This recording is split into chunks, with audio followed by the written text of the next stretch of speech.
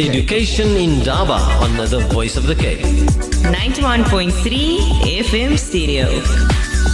Assalamu alaikum wa rahmatullahi ta'ala wa barakatuh. Yes, welcome back to the airwaves of the Voice of the Cape, 91.3 FM and 95.8 in the Boland. And as we said earlier, you can also audio stream www.vocfm.co.za. If you have any question or comment for us, you can do so by sending it to us via the SMS line. That's 47913. Alternatively via WhatsApp on 072-238-0712. Now, yes, we've had an exciting, alhamdulillah, segment around special needs education, particularly superstars in the athletes or the arena of athletics. And as we said, we really want to wish all those learners or everything of the best there, and especially to the birthday girl as well. She came in to studio sharing her birthday. But moving on to the next segment of the program, an article which caught our eye says learners left behind schools for the deaf need specialists. Now this is from an article in the Cape Times where Basic Education Minister Angie Motshekga has revealed startling statistics of learners with disabilities but who have very few specialists attending to their impediments. Now I believe that there are only 13 speech therapists, 16 occupational therapists and 5 psychologists for deaf learners across South Africa. Now Yasir, let's start with you very quickly. I mean, being an occupational therapist within education, just your quick comment before we greet our guest in studio. Shukran, Ridwan. And I'm glad you're asking me this question. Because being an OT at a school, and having a close relationship with the Dominican School, I think for the past 5 years, we have come to understand the plight of our sister schools, if one can say, and the needs across the board. Now, in as much as the article says, they have so many, etc., it doesn't even cover a quarter of the needs that take place at our schools for the deaf. And, you cannot lump them together and saying, oh, it's an else in school, etc., and so on, Ridwan. The needs are quite high, and the guest in studio will give a brief overview of if I'm not able to hear, what the impacts are. If I was born deaf, if I developed, a hearing impairment as I got older, etc., what the differences are. Now, imagine not having an OT there, and a speech therapist is very important. But how do I cope with the psychological impact if I could hear and I could no longer hear? So where is that services? Where's the social worker to look at where do I go, where I come from, what are my needs in my community? Because all these things form the basis of me as a child who cannot hear or has a hearing impairment, and how do I develop optimally? Now, CAPS is the curriculum used across the board. So there is no, learners who have a hearing impairment have a different curriculum. Learners who are at an else in school for SMH have a different curriculum. The curriculum is exactly the same, yet the needs are much higher of all these learners, especially for learners at a school for the deaf. So it becomes very, very tiresome, very frustrating, very irritating to educators, because they can only do so much, and the auxiliary services are then priority in the sense of how do we get these learners to actually access the curriculum. It's pointless it's being there, and now they face yet another barrier. So we are understaffed in support services, and I think the plight of the schools for hard of hearing or deaf, if you want to call it, have been fighting this battle many years, but it's always, if you don't have the numbers, you can't get the support, which to my mind, Ridwan, how does that make sense in any measure or any form? Okay, shukran for that introduction, Yasira. So let's get to our guest that we have in studio, and that is Miss Lucinda Rutter, who is the principal at the Dominican School for the Deaf. Lucinda, very good evening to you. Good evening. Thanks for taking out your time, particularly on a Sunday evening, to share a bit more with us. But before we get into the whole topic, how long have you been associated with the Dominican School for the Deaf? Oh, I've been at the school for about 35 years. I started as a teacher and had a variety of experiences as a teacher, teaching in the foundation phase, intermediate, high school, grade 12. The only two areas I did not touch was preschool and the technical field. Okay, so 35 years is a long time, and you're still continuing to grow strongly. Definitely, it is definitely a place of learning for myself as well. Okay, now just for our listeners who might not know that the Dominican School for the Deaf is situated in the Witterboomer area, how many educators do you have there, and how many kiddies do you have? Well, we have 38 educators. We also have support staff, 2 speech therapists, audiologists, and a occupational therapist and a nurse. And then we have a hostel as well. So we would have house mothers and the kitchen cleaners and things like that. And they make up about 30. And then we have some classroom assistants, a vital part of the whole education of a child. And they are about 6. Okay. So obviously we want to look at the whole issue around what the Minister for Basic Education mentioned, that there is a shortage really of specialists, or what Yasira refers to as auxiliary services, particularly in schools for the deaf. That is so true. We have recently, just this year, had an extra post for a speech therapist, which makes a big difference, because just to cope with speech therapy and the audiology side of it, somebody needs to take care of the hearing aid. Somebody needs to make sure that the child is wearing the hearing aid. And the article also alludes to only having 3,700 hearing aids. That is so true. Half our children don't have hearing aids, because that in itself is a battle. So the audiologist has a big backlog of trying to get hearing aids, and sometimes that's not so easy. A lot of things revolve around money. Money for posts, money for hearing aids. So it's a complex situation. The school, let me just go back. I've come a long way with my 35 years, and I've almost seen how education has changed. One of the things in the late 80s and early 90s, we had at our school a speech therapist, 3 of them, an occupational therapist, 1, a physiotherapist, 2 educational psychologists, 2 nurses. And then with change and retrenchments and reshuffling of education, we were reduced to 1 speech therapist and 1 nurse. Can I ask Yasira for comment quickly, but do want to share with the listeners that Ms. Rutter says she's been in education for 35 years. I want to say that she doesn't look a day over 35 though. That is just to our listeners. Yasira, a quick comment from your side or question? Shukran, Ridwan. I think I'm going to comment. I think I met Cindy about 5 years ago, and as resources go, as sharing best practice goes within our field, we know that there's needs across the board at our special schools. And so I formed a relationship with the Dominican School, and I would go there on a Friday and we would exchange services. So my children got to use the lovely equipment, which we do not have. We don't have that resources at our school, or the space or the infrastructure, because it wasn't built as a school. Oceanville Alcine. And then I had the pleasure, it was an absolute pleasure, of being the OT at the Dominican School.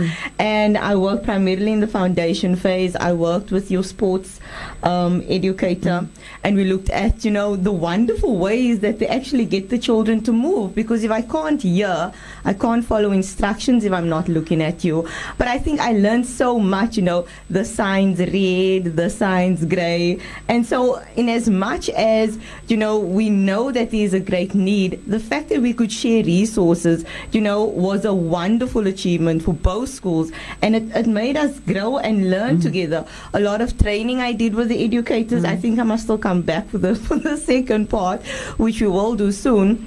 But the most important part was that we fought the battle together. And I think, that progress only from having the one speech therapist there, the school over, a strong motivation to the department, and the lack of having an occupational therapist, you now have one and an extra speech therapist. Now that in itself will speed up therapy for those children across the board.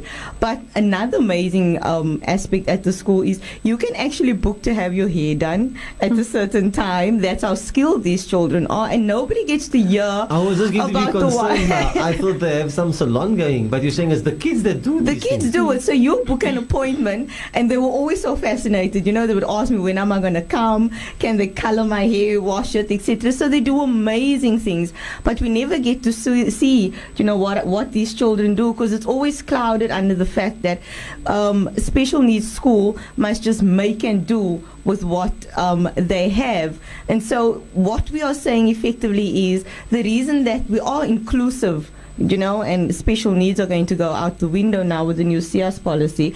Why we are inclusive, and around the big six, is that we need to include these learners in everything. But we have the policy, we don't have the resources to make the policy work, nor do we have the infrastructure, and nor do we have the funding. So at the end of the day, the schools unfortunately actually become the barrier to learning. Now, Shukran, for your comment, Yasira. Ms. Radha, anything that you want to add to what Yasira had said, or maybe a comment to what she had said? No, she's very right in saying that we forged a very good relationship. And I think with the exposure that she brought, we could motivate for an occupational therapist, because it with a bit of research you realize that you can't do sign language if you're perceptually impaired, if that is the word that you would use, because you are moving your hands in space in relation to your body. So if you are not in tune with your body and how you perceive your world, how are you going to move your hands in space? So with that motivation, and a lot of where our children are coming from, that some of these children are disabled as a result of drugs, as a result of alcohol, or just something that went wrong during the pregnancy. So they have an unfortunate start to life. So if we do not intervene as early as possible, then the rest of their life is complicated even more with this problem and being deaf. Can I just ask, what are the age groups of the learners at your school? Because, we're just saying it's the Dominican School for the deaf. They don't have like primary or high school like we normally call them, or do you have it that way? And how does it work? Okay, shame. It's very unfortunate for children when they arrive at 3 and they leave at maybe 19 or 20 on one campus. Okay. Because you start at the age of 3 or 4 because you come with no language or very little language. Then you're in the preschool and you go to grade R. Then we have a foundation phase, which is 1 to 3. Then an intermediate, 4 to 6, and then a senior, 7 to 9, and now we have FET 10, 11, and 12. And then we have all of this on one campus. Yes, it stretches. There are various buildings. We have about 4 buildings, and we also have a technical section, which, when Yasira was referring to the hair and the salon, we do have a hairdresser. And on a Friday, we have clients coming. Okay, let's go for a quick ad. Welcome back then to the concluding segment of the program called Education in Daba here on The Voice of the Cape. A very big shukran to Mr. Rashad, our technician, that side of the microphone. Now, if you have just joined us, we've got about 8 or so minutes left. Where we are joined in studio by Miss Lucinda Rutter, who is the principal at the Dominican School for the Deaf. And we're speaking about specifically an article which caught our eye. It says, learners left behind, schools for the deaf need specialists. Now, Ms. Rutter, I hear Yasira calling you Cindy. I'll go with Ms. Rutter, Lucinda. I think off air we spoke about quite a number of things that you maybe want to share with our listeners. Yes. The focus so far has been the occupational therapists and the audiologists and speech therapists. But deaf learners need other kind of services, a social worker. Often children have conflicting emotions with their parents. they come and say, parents don't speak to us, parents can't sign. And so there is a barrier, and you need to break down that. And so we have once a week from DEFSA, they've been very kind, for a social worker to come to us on a Wednesday, which is only for 3 hours, but it's really too little time to deal with the problems, to get groups going, to deal with anger and aggression, or just to speak about certain things. That's one.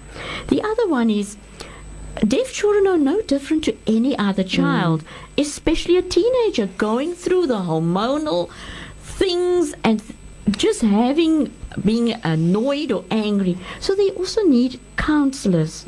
And we've been fortunate on a Monday and on a Wednesday where a Hope House comes. There's also a psychologist who comes from Victoria Hospital. But those are people who have been sourced by the nurse. Okay. And so other deaf schools need not have that. But we are fortunate to have that. And it's a much needed area. And I don't think only in special schools, I think in every school. And yet, in the 90s, we had a social worker, full-time, who dealt with the problems. When they see deaf, if it goes to the department and they see deaf, I don't think they deal with it immediately because they are overwhelmed with how do you deal with deaf parents who has a deaf child. Exactly. You know, they're not a lot of them, but they also have a lot of issues to deal with in mainstream. So we fall under that, and I'm sure, and I cannot vouch for it, that we might go to the bottom of the pile. I also think that we have FET or any area specialists in their field of the subject. So while they are learning sign language, our children are getting behind with the content. The teacher might know the content, but there's no provision for a sign language interpreter for that period while a teacher learns the signs, because nobody out there just willingly learns sign language. So just if I get you correctly, so let's say home economics, if that would be one of the subjects that you have. I'm a specialist in home economics, but I come and teach the deaf children. But now whilst I'm learning the sign language or to communicate with the learners are now lagging behind in terms of the actual subject. Is that what you're saying? Yes, but I must say it's called consumer studies now. Okay. Yes. Okay. And so that is what will happen. And so I always think that in the meantime, while you have the teaching going on, that for that 3 months or 6 months, while the person become familiar with the language, that you have an interpreter, so that the content is passed on, that the child has access to the information in a very positive way. Rather than, okay, here's a sign and there's a sign, and not every deaf child can read well, so no matter how many PowerPoints I have, it's not going to always work. A quick comment from your side, Yashira? Shukran, Ridwan. You know, I'm sitting here and I'm thinking, you know, the unfortunate part is that circumstances around, you know, me being at the school changed, and that was one unfortunate aspect. But you are so correct in saying that, and I mean, I've witnessed that at the school time and time again, and these children are eager to learn and they're eager to want to know what's going on so that they can become dependent and self-sufficient. And, you know, somehow there is miscommunications, and somehow it is very difficult. Even if you look at the other Dominican school out in Hout Bay, you know, they have their own set of issues which is totally different to yours. The one in Worcester has their own issues, even though they are the pilot school for the new sign and you know, all these kinds of things. All three schools, which is the only three schools that we have in the entire Western Cape, come with their own challenges, and somehow those challenges are oncoming for more than 10 years and nothing has been done. So, you know, from my side, in as dreary as that sounds, Cindy, you've made a huge difference to the school in the time that you've been there. You know, looking at how to resource different kind of resources to enable the children. And I do see them growing, and I do see them going from strength to strength. But if there is people out there who knows about people who are volunteering just to interpret, you know, for the time being, or bring some kind of service, you know, the plea is there. Shukran for that, yes. So, I was going to say Cindy now, but Rata, thanks for your time. Any concluding remarks, words of motivation or encouragement that you want to share with our listeners? Well, I just think that the community out there is very positive. A lot of people volunteer their services, maybe not necessarily in the specialist field, but there's always a need. We've had retired teachers come back to help in the library. We've had a retired teacher who learned sign language and came to help with maths in a class, and she was more than 70 years old. So there are people out there who are willing to help us. Well, thanks very much once again. That's Miss Lucinda Rutter, the principal at the Dominican School, for your time and sharing with us. I know time has really just flown by. Maybe we must look at a follow-up program on this one. Well, shukran for that. Yes, Miss Lucinda Rutter, once again, thanks very much. I think we're going to have to do a follow-up program with you. Thanks very much once again, and a very good evening to you. Thank you very much for having me here. It's a pleasure. So from myself, Ridwan Ahmed, and the Donors, until next time, inshallah, we bid you Assalamu alaikum wa rahmatullahi wa barakatuh.